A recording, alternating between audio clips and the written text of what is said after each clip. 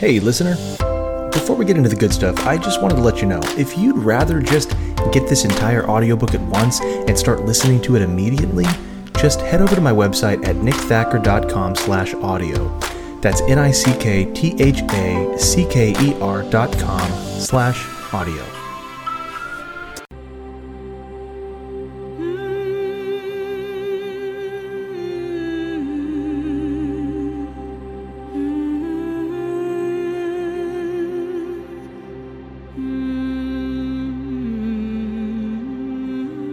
This is The Atlantis Stone by me, Nick Thacker, read by my friend with a much better voice, Mike Vendetti.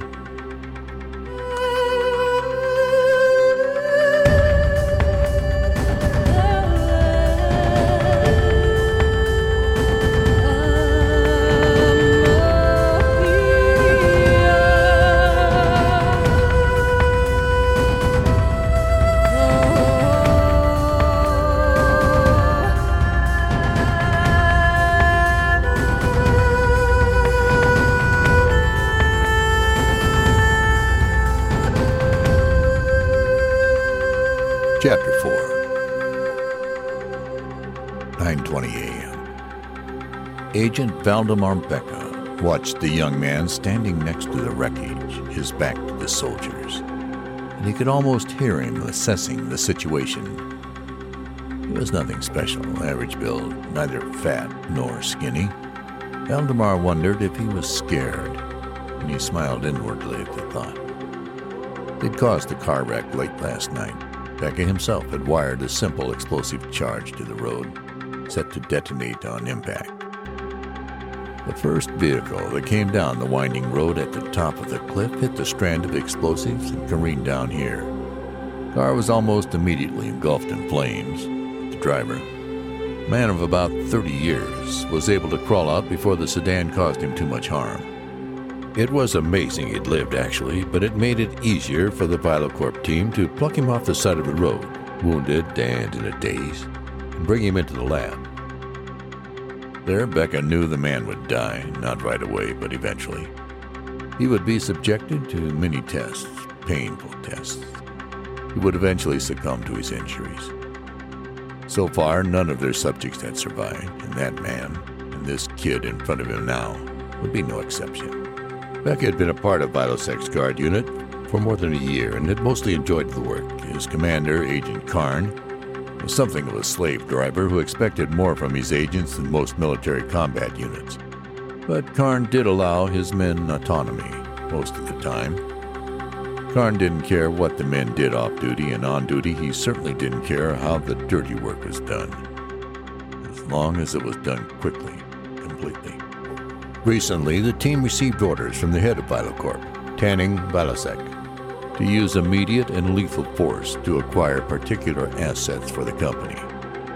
Karn, Becca, and the other 3 agents were all too happy to comply. An entire African village was then thoroughly laid to waste.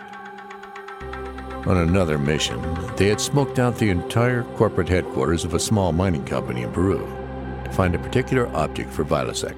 The employees were herded into a group outside while Agent Karn and the others went in to retrieve the package. Becca, tasked with keeping the people in line, tied the people together by the hands and fired a few rounds into the edges of the group. In the ensuing chaos and stampede, many were trampled as others struggled to escape. Becca had watched with mild interest for a few moments until the hysteria began to annoy him. Then he calmly shot the survivors. Becca had no doubt that this type of dirty work was his personal talent, a sadistic calling that made him perfect for Karn's team and for ViloCorp.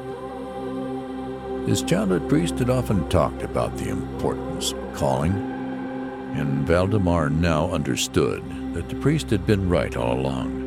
Becca was a killer, and he was brutally good at it.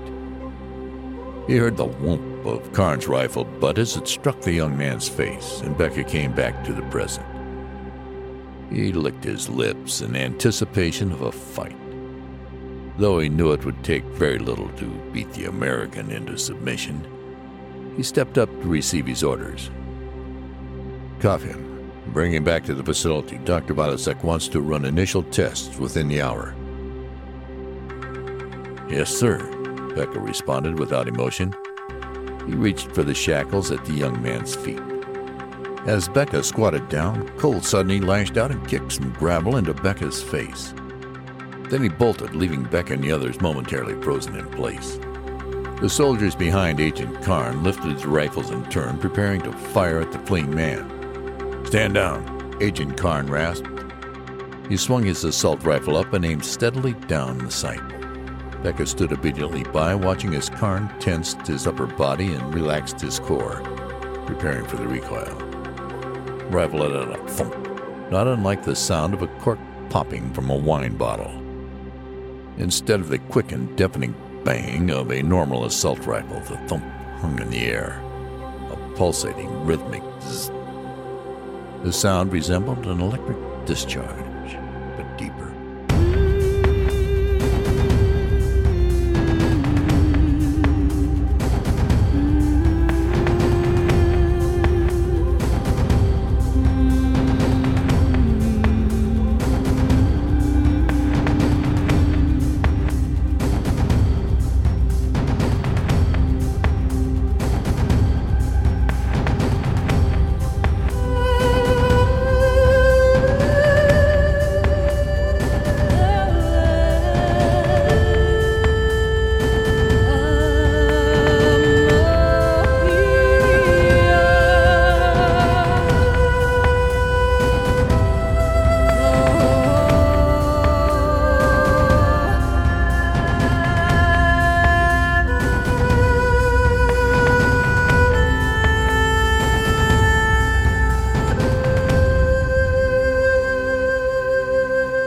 Chapter 5.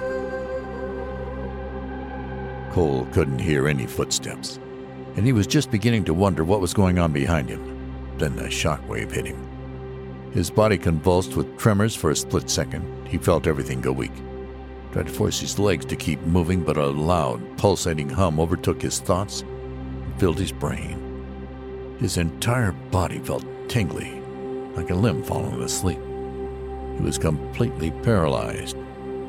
Still conscious, yet unable to look around or even blink, Cole had a sudden sense of vertigo.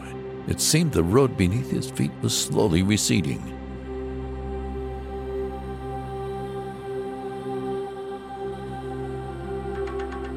Chapter 6.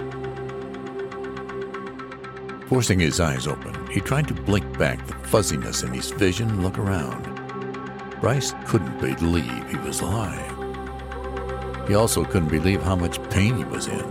The bullet wounds, 2 of them, felt tight, like someone was pushing down on them. A quick glance down revealed that they had been cleaned, wrapped, and bandaged. But he felt like other areas of his body had been under attack as well. His head felt swollen under pressure. His legs were weak. It was almost impossible to shift his body to the side to see his visitor. His visitor. Who was that? The fogginess in his eyes cleared, but his mind seemed reluctant to operate fully. He squinted, trying to see who was sitting next to his bed. A man, he could tell from the wide shoulders and lanky frame. He was older, maybe mid-50s, and his thinning salt and pepper hair sat in a small swirly wisp on his head. "Ah, Captain, it's good to see you awake," the man said. Who are you?" Bryce asked, still groggy. "My name is James Whittenfield, Jr. My company, Whittenfield Research, is one of the leading philanthropic environmental organizations in the world. I'd offer to shake your hand, but considering..." "It's okay. What exactly can I do for you, Mr. Whittenfield?" As he let the man continue his introduction, Bryce got a look around. He was in a hospital, and from its dingy appearance, it seemed it was a small and all but forgotten one at that. "Call me James. Well, Bryce, I'm interested in you. Your performance last week in Samara was quite impressive. I heard about it from Major Dwight Maines." "Maines? He wasn't there," Bryce said, confused. Actually, he was there just in time to snatch you right out from under the grasp of the Iraqi Republican Guard. He flew in. His chopper team gunned down 5 or 6 Iraqis just outside their camp. And saw you on the ground. Good thing, too. You weren't in such great shape. A few more minutes down there, you'd have bled to death. Yeah, well, I'm starting to think maybe that would have been better, Bryce said, trying to stretch out his tight muscles. I'm not sure about that, Winfield said, reaching for something in his coat pocket. As he did, Bryce noticed the man's attire for the first time. A pressed suit, Brooks Brothers or another high-end tailored variety, with a fitted white Oxford shirt, conservative yet contemporary. His left hand was inside the coat and the man's wrist and watch was exposed. Cartier chronograph, 1953 edition. Bryce knew it was worth upwards of $20,000. So this guy really does have some money. He also didn't fit in with the hospital either. The walls behind the man were dusty, and Bryce could smell the faint hint of the dry sandiness of the desert. They were still in Iraq, or at least somewhere in the Middle East. Maybe in a civilian hospital, though it was hard to tell. He looked back to the man at the side of the bed. This guy, James Whittenfield, was American, judging by his accent, possibly from the Northeast, Philadelphia, or Boston. Whittenfield retracted his hand from his coat pocket, holding the notebook. Bryce's eyes narrowed. The events that day on the battlefield coming rushing back. If you weren't rescued, we might never have found this little gem. So what? There's nothing in it. It's blank, Bryce responded. I noticed. Lucky thing, too. The others aren't. The others? Right, I've got plenty more of these little notebooks, Whittenfield said, flipping through the blank pages. They were my father's. James Whittenfield Sr., that is. He started Whittenfield Research, and these books, about 30 of them altogether, were his personal journals. Research hypotheses, experimental results. It's all in there. This one, the one that was stolen from my lab a few months ago, is the last notebook. One he hadn't started writing in yet, Whittenfield explained. What kind of research? What does the company do? Captain Bryce, using his first name as he continued. My work has always been a roller coaster ride. There's always someone you're pissing off one day, and this entire scientific community's in an uproar because of you the next. We are an environmental research firm, and most of our clients are multinational corporations. Pharmaceuticals, defense systems engineers, even oil conglomerates. They're all waiting in line to talk to us. We provide a unique form of insurance to our customers, future-proofing. You see, Captain Reynolds, most companies are more afraid of the future than anything else. Are they going to remain profitable? Are they going to consistently deliver on their numbers and to keep their shareholders happy? Are they even going to remain solvent in this economy? These are things they're worrying about every day, and companies like mine offer an insurance policy against these fears. We can research and deliver the next line of products that will redefine their industries before their competitors even know they're working on it. Bryce interrupted, frowning. You're a gigantic research firm working with the world's largest companies. Why haven't I ever heard of you? He asked. Well, first, we're not exactly a large research firm. We only work with a few clients at a time, though conveniently they usually want the same thing. Immunity from their competitors' attacks. Immortality, if you will. They all want to maintain their position at the forefront of the respective marketplaces. And it turns out we can usually deliver on that wish.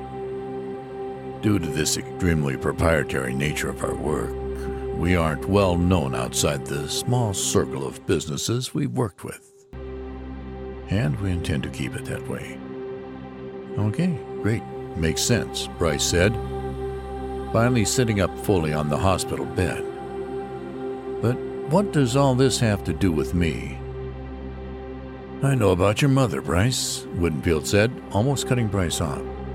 I know she's suffering from a rare viral infection, a strain that's rendered her mostly paralyzed. Bryce's eyes flashed in anger, then to a steely burn. She's not going to be able to heal. They have no idea what it is or how to fix it. He pictured his mother, Diana Reynolds, in bed in her Utah home. A nurse, basically a hospice worker from a local retirement community in nearby Salt Lake City, stayed with her most of the morning and evenings to provide basic care, cleaning, feeding, and the occasional one-way conversation. The memory pained him, but he knew there was nothing he could do for her. He'd already spent both of their life savings on treatment, flying doctors to and from the small cottage, only to be told the viral infection wasn't contagious. He'd run out of money, and the military's insurance plan forced him to continue serving on active duty to continue paying for her care. How do you know about that? Bryce asked. There was a small article about it in a medical publication not too long ago, Woodenfield replied. One of my doctors found it. What I found most intriguing about your mother's case is that we had two similar incidences like it, not 6 months before the article was published. Two others. I thought it was an isolated incident, Bryce said. As did we, but it's not. While we haven't been able to understand the source of the infection, I do believe we've found a treatment. Bryce's hair on the back of his neck stood up. Could he be telling the truth? After so long, so much time spent chasing a dead end?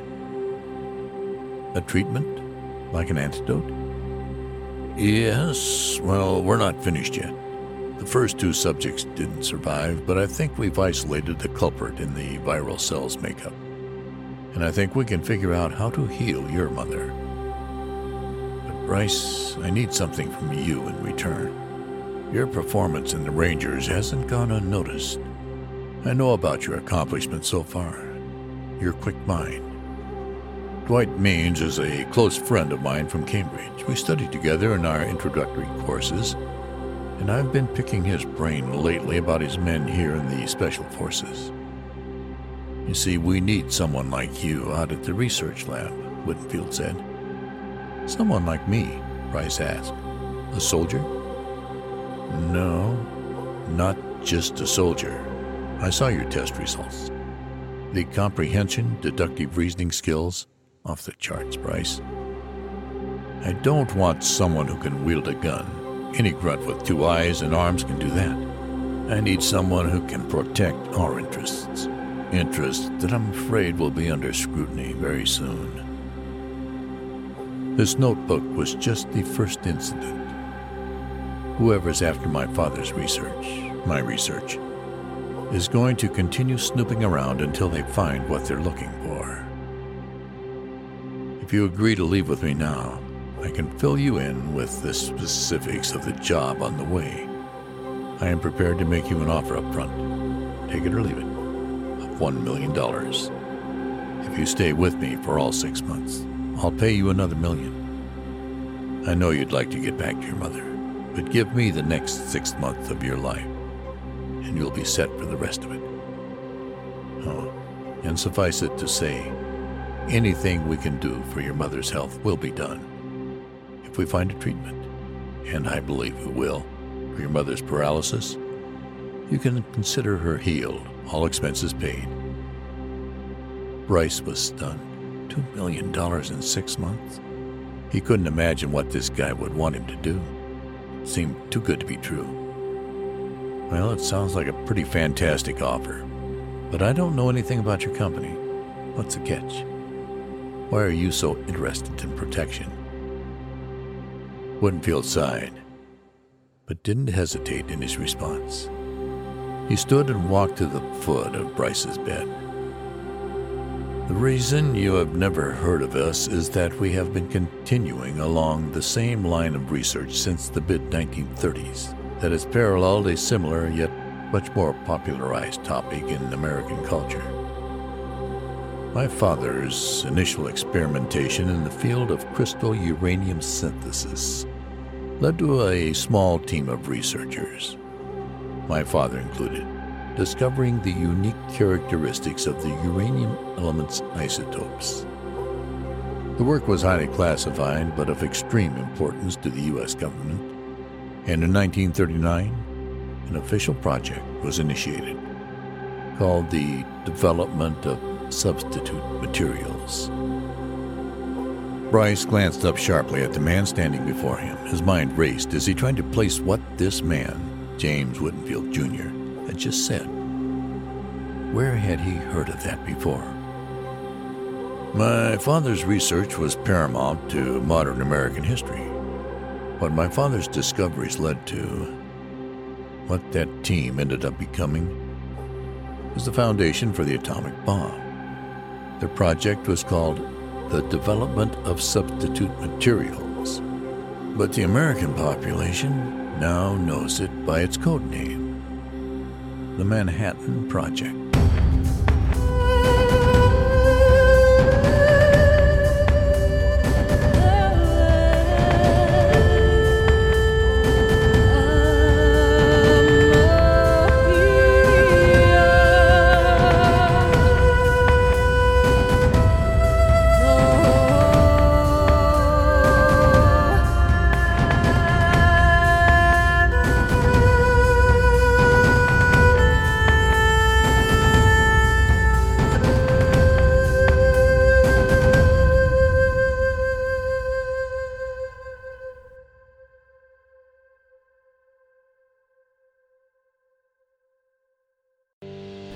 Hey, listener.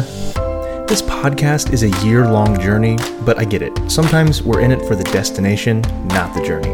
If you want it all at once, right now, without having to wait a year, grab it here, nickthacker.com/audio. That's NICKTHACKER.com/audio. Oh, and if you use the code podcast2021 at checkout, I'll give you another 20% off.